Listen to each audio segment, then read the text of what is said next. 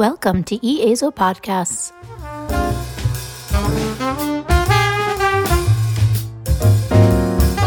We're very pleased to have Dr. Mohammed Ezzi here with us today from University of Nairobi to speak about adjuvant and neoadjuvant imatinib for gastrointestinal stromal tumors. Enjoy the podcast. My name is Dr. Mohammed Ezzi. I am a medical oncologist at the University of Nairobi in Nairobi, Kenya. Welcome to my podcast on adjuvant treatment for gastrointestinal stromal tumors. Stromal or mesenchymal neoplasms affecting the gastrointestinal tract are divided into two groups. The most common group is collectively referred to as the gastrointestinal stromal tumors. They are often located in the stomach and the proximal small intestine, but can occur in any portions of the alimentary tract and occasionally in the omentum, mesentery, and the peritoneum.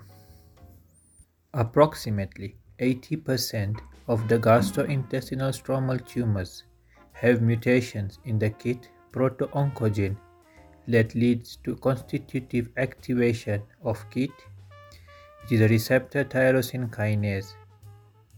A subset of GIST lacking the KIT gene mutations harbors activating mutations in a related receptor tyrosine kinase, platelet-derived growth factor receptor alpha.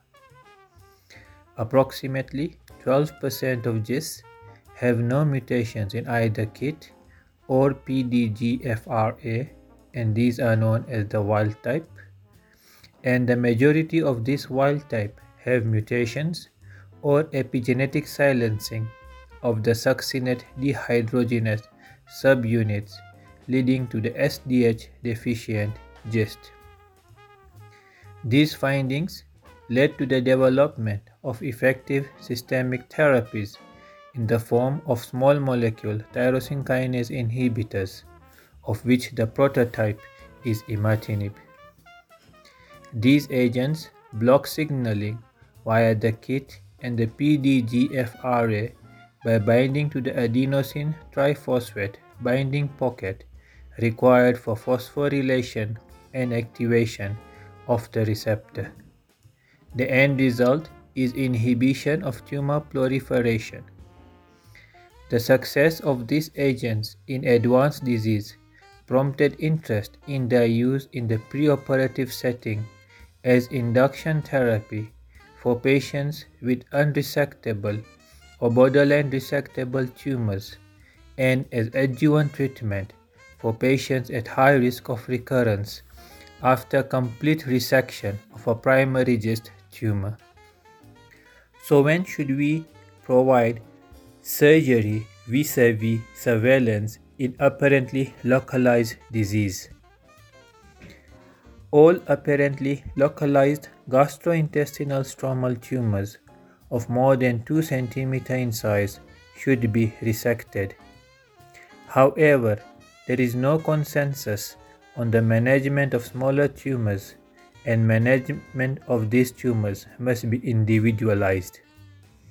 Although small gastric GISTs may be followed endoscopically until they grow or become symptomatic, the optimal frequency of follow-up and specific risk of this strategy are uncertain.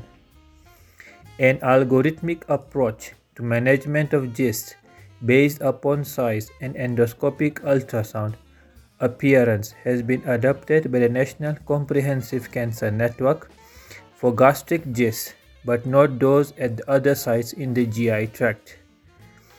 When endoscopic assessment is not possible, excision is the standard approach. Who should be given neoadjuvant imatinib? The goal of surgical treatment is macroscopically complete resection, if possible. While surgical resection is the treatment of choice for potentially resectable tumors. Initial therapy with imatinib may be preferred if a tumor is borderline resectable, locally advanced and unresectable but non-metastatic, or a potentially resectable primary tumor if a reduction in tumor size would significantly decrease the morbidity of surgical resection. For example, a cyst arising in the esophagus, esophagogastric junction, duodenum, or in the distal rectum. In such cases, a tumor biopsy should be performed to confirm the diagnosis and establish tumor genotype. It is not advisable to administer neoadjuvant imatinib to patients who have platelet-derived growth factor receptor alpha D842V mutation or a succinate dehydrogenase deficient or a neurofibromatosis related GIST, and instead proceed directly to surgery. For others, the usual dose of imatinib is 400 mg daily.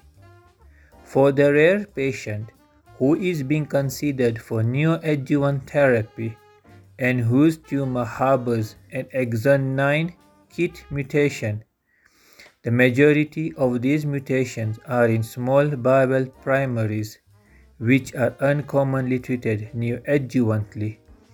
This mutation confers relative resistance to imatinib, and hence an initial dose of 800 mg per day may be preferred if tolerated. The optimal duration of neoadjuvant imatinib is not established. In most cases, patients are treated to maximal response, usually not exceeding 10 to 12 months. Who should be given adjuvant imatinib? For patients who undergo initial resection rather than neoadjuvant imatinib, the decision to pursue adjuvant imatinib depends on an estimation of the risk of recurrence, which is typically based upon tumor size, mitotic index, location within the GI tract, and the presence or absence of tumor rupture, either spontaneously or during surgery. Regardless of the tool used for risk stratification, we reserve adjuvant imatinib for those patients who meet criteria for high risk and who have an estimated risk of recurrence that is more than 30 to 50%. All tumors should undergo molecular analysis if adjuvant imatinib is being considered. For patients with PDGFRA D842V mutations or an SDH deficient or NF-related GIST, imatinib is not indicated. For other patients, the usual dose of imatinib for adjuvant therapy is 400 mg daily. Based upon an analysis of data from the American College of Surgeons Oncology Group ECOSED Z901 trial, for patients who harbor an exon 9 KIT mutation which confers relative resistance to adjuvant imatinib, a dose of 800 mg per day may be preferred if tolerated. Based upon the results of the Scandinavian Sarcoma Group 13 adjuvant trial, imatinib treatment for 36 months or longer is preferred over shorter treatment durations. The optimal duration of adjuvant treatment is not yet established. For all patients undergoing neoadjuvant imatinib should be continued post-operatively to complete a total of at least 3 years of imatinib therapy, that is combined preoperative and postoperative treatment. Use of preoperative imatinib prohibits accurate assessment of recurrence risk based upon analysis of the surgical resection specimen. Is there a role of surgery in metastatic GIST?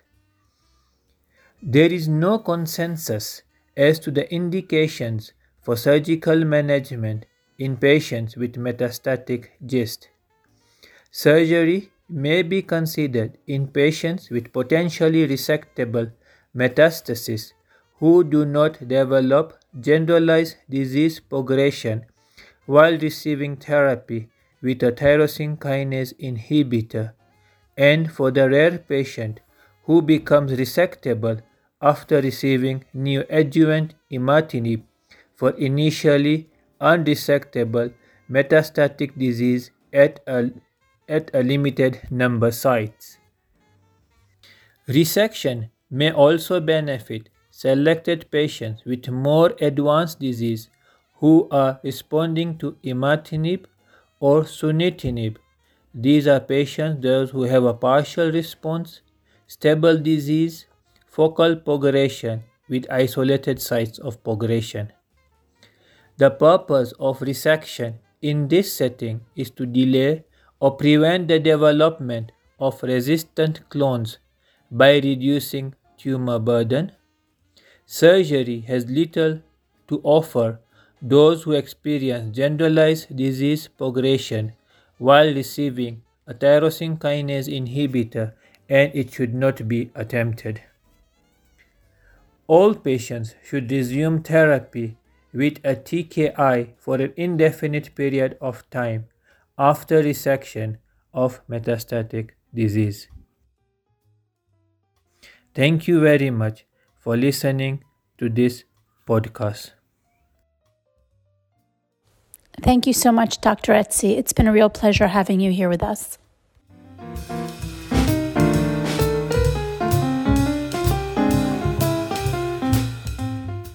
Please remember to follow us on social media for information regarding our upcoming podcasts. Thank you.